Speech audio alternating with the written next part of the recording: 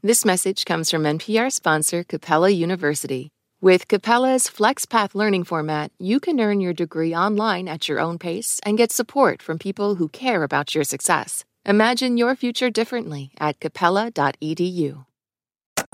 This is Planet Money from NPR. Hello and welcome to Planet Money. I'm Jacob Goldstein. Over the course of the past year, we have done a lot of stories on the show. And, a lot of those stories kept going after we did the show. Big, interesting things kept happening in the world after we talked about them on the show. So today we are going to do something that we do a few times a year. We are going to tell you those big, interesting things that happened after we hit publish on the podcast. Today on the show, it is the rest of the story.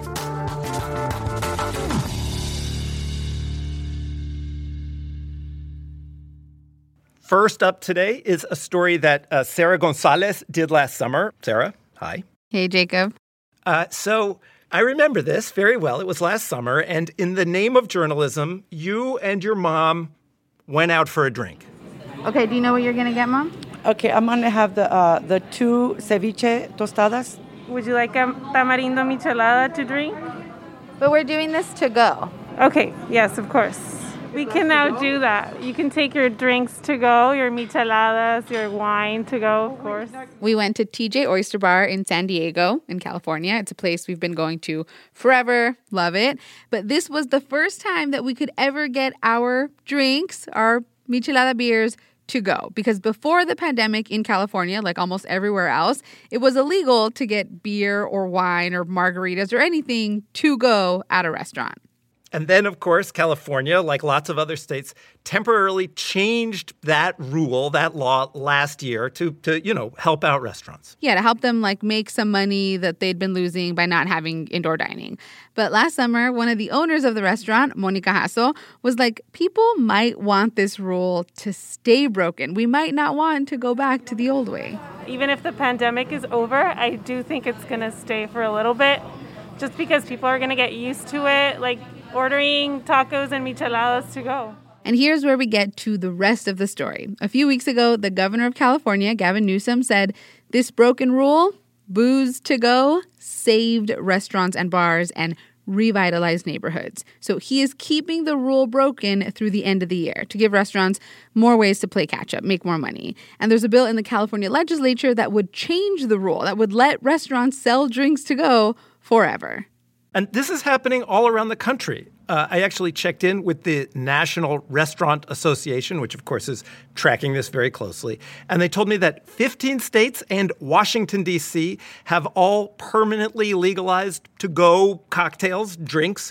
And another 12 have made them legal beyond next year, in some cases all the way until 2025. It is kind of amazing that this pretty significant change is happening for reasons that really have nothing to do with studying the effects of to-go cocktails on a community or anything like that. Yeah, there were no studies, right? There were definitely no studies. What there was a pandemic and a sudden change of a rule that nobody was really about to change. And it does seem like this really interesting reminder that, the rules we live by, the laws we have are not really the result of some kind of rational optimization process. They're the result of historical events, So we live in this world where you have a pandemic and then you have temporary legalization of takeout drinks. And then suddenly, eventually the pandemic goes away, but it looks like takeout drinks here to stay. Thanks, Sarah. I hope you and your mom can go get a drink to go soon. Thanks, Jacob. Still to come on the show today, how the Supreme Court ruled in that case about perks for college athletes, what happened to the people who bought stock in Hertz after it went bankrupt, and the inventor of a new pasta shape comes back on the show to tell us how his noodles blew up.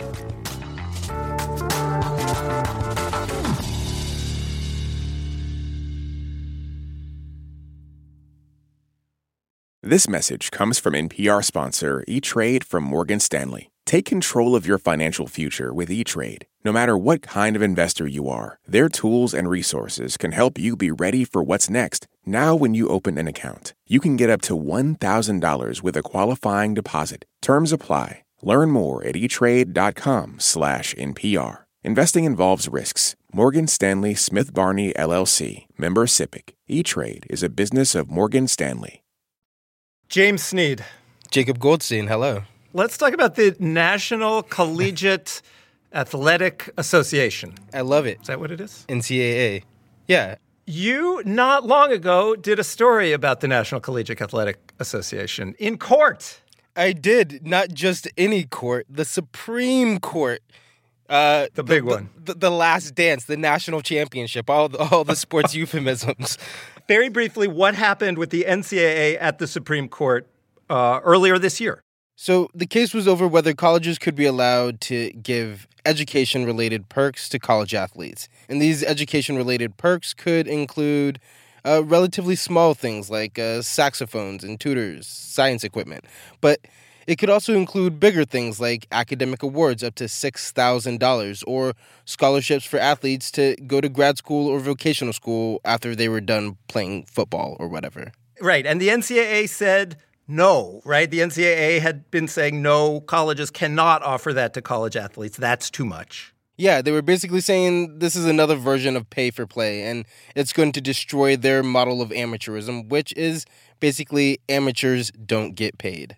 And just last week, the court issued its opinion. Yeah, and it wasn't that surprising, but it made a statement. It was a unanimous decision. The court basically said the NCAA, you can't prevent colleges from offering these things. Not that colleges have to, but the NCAA can't stop them. My favorite part of the ruling is actually not even a word. It's I guess a punctuation mark. Near the very beginning of the ruling, it says, speaking of college sports in general, basically, it says that profitable enterprise relies on, quote, amateur, quote, student athletes. And I feel like those quotes around amateur tell a lot of the story. They speak volumes.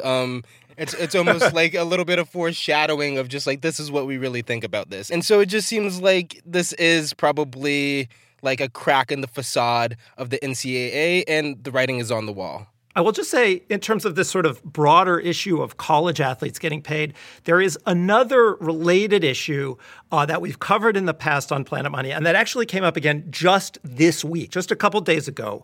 After a long fight, the NCAA changed its rules so that student athletes can now make money from endorsement deals for things like sneakers and appearing in video games and that kind of thing.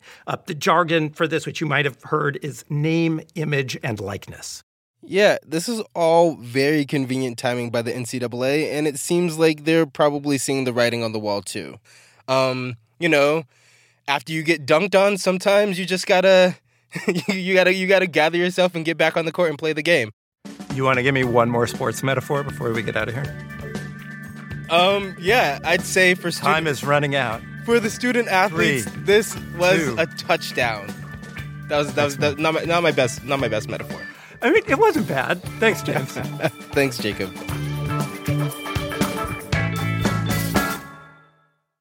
A few months ago, we did an episode with Dan Pashman. He's the host of a food podcast called The Sporkful. And we talked with him about this pasta quest that he had been on. I set out on this quest about 3 years ago to invent a new pasta shape, and not just in a theoretical way, but to actually get it made and to actually sell it. And it's proven to be much more difficult than I anticipated. Pashman spent thousands of dollars of his own money. He talked to pasta experts around the world, and things just kept not working out for him. But eventually, he did manage to design this new shape of pasta.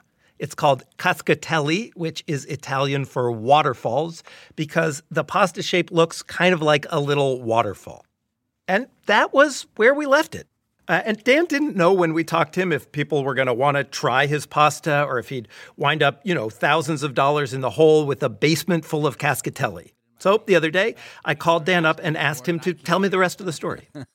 So what happened? You came, when you were on the show, it was right when it was all about to happen. What happened after you were on our show?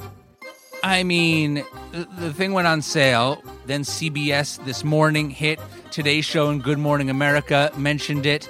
Then the New York Times covered it. Then Sarah Jessica Parker put it on her Instagram. All You right. made it. You made it. Yeah, I mean, that, what more can you ask for? And then it went international. Questo tizio, Dan Pashman, cioè Daniele Pashmina, credo, che è un giornalista a quanto Bir pare. podcast var. Sportful isminde bir podcast bu. All across Western Europe, I was doing interviews for a German business magazine and Irish radio and Israeli TV. The initial batch of 3,600 boxes of pasta that Pashman had made sold out in just a couple of hours. Basically, it sold out immediately. The company he was working with, it's a little pasta company called Sfollini, they could keep cranking out the pasta, but they had this problem. They needed to order more boxes to put the pasta in. And that was going to take a while, partly because the pandemic has meant more online shopping, which has meant more demand for boxes, which means the paper that goes into the boxes was, like so many other things, in short supply. But they did manage to get an order in. In fact, there was so much demand for cascatelli that they ordered 100,000 boxes. And then that order got held up because of the Suez Canal. No! Yes, and our boxes are coming from America, but other bigger companies shifted orders from other parts of the world to American paper when the Suez Canal thing happened. And, me and Sfollini got bumped to the back of the line. The boxes did finally arrive, and they are now filling all those back orders. Okay, we've got one more rest of the story to go. Remember last year when Hertz, the rental car company, went bankrupt, and then lots of people started buying stock in the bankrupt company, which seemed like a bad idea? After the break, how bad of an idea was it?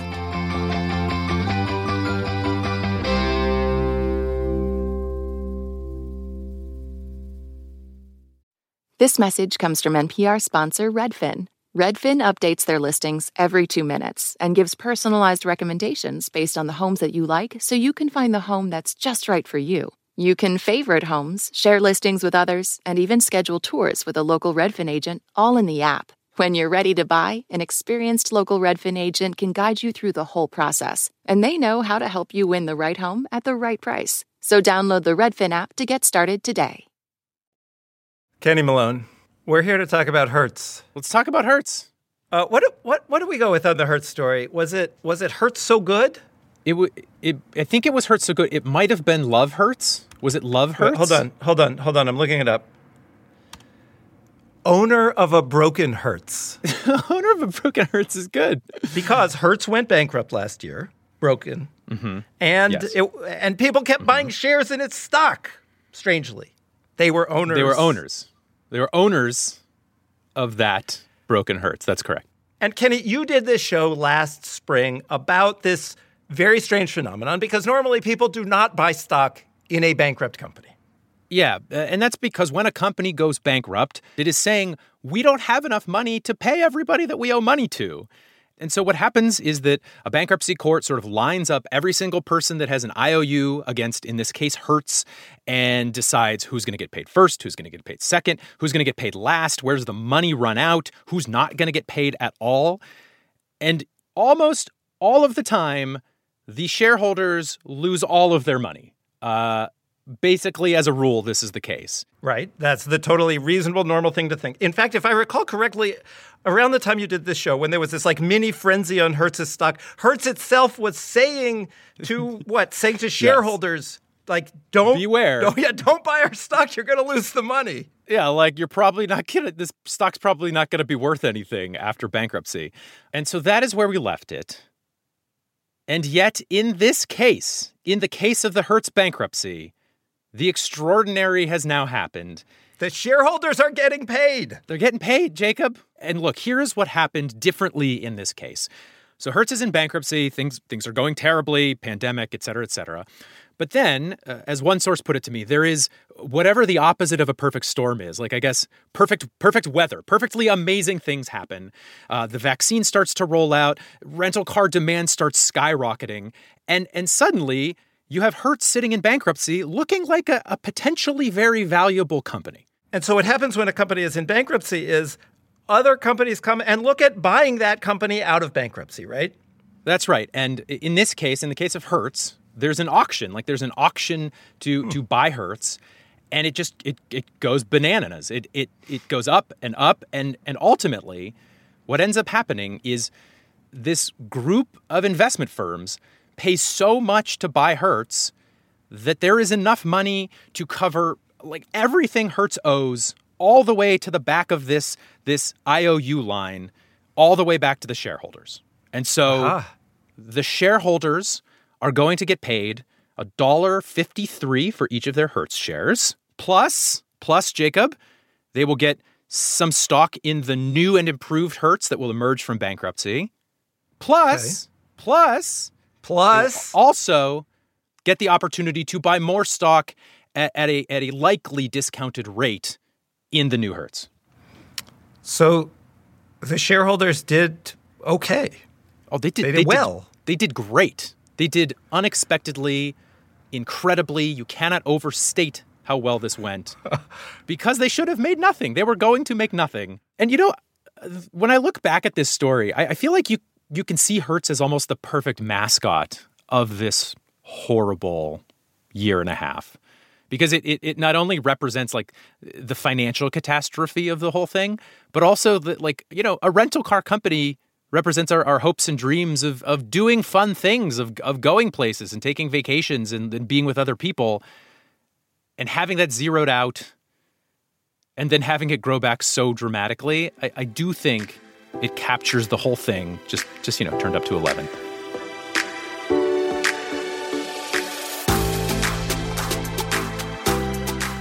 What other stories should we tell the rest of? Email us at planetmoney@npr.org or find us on the social media. We're at Planet Money.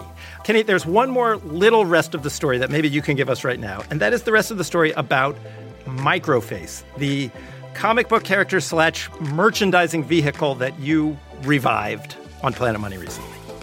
It has turned into a merchandising juggernaut. We now have 5 different shirts, Jacob, 2 different hats. We have socks, we have coasters, there's a bandana, a Microface mask that is now on clearance. You can find all of that stuff at npr.org/microface. And I will give one update that if you ordered any of that stuff along with our comic book, it's going to ship when the comic book is ready. Should be around September, we're hoping. It's hard to make a comic book, it turns out. Our show today was produced by Darius Rafieyan, engineered by Gilly Moon, edited by Brian Erstadt. Our supervising producer is Alex Goldmark. And the phrase, the rest of the story, was invented by radio legend Paul Harvey. Now you know the rest of the story. I'm Jacob Goldstein. I'm Kenny Malone. This is NPR. Thanks for listening.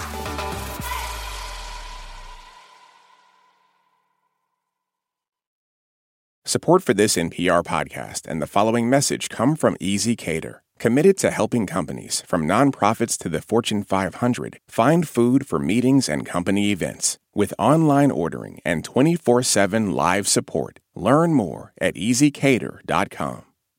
This message comes from NPR sponsor Greenlight. Want to teach your kids financial literacy? With Greenlight, kids and teens use a debit card of their own, while parents can keep an eye on kids' spending and savings in the app. Get your first month free at greenlight.com/NPR. Pro-Palestinian protests have popped up on college campuses across the country. But from the eyes of students, what are we missing? From the outside, these protests are painted as really violent when that couldn't be further from the truth. I'm Brittany Luce, host of NPR's It's Been a Minute, and I'm inviting you to hear from student journalists who see what the rest of us cannot. On It's Been a Minute from NPR.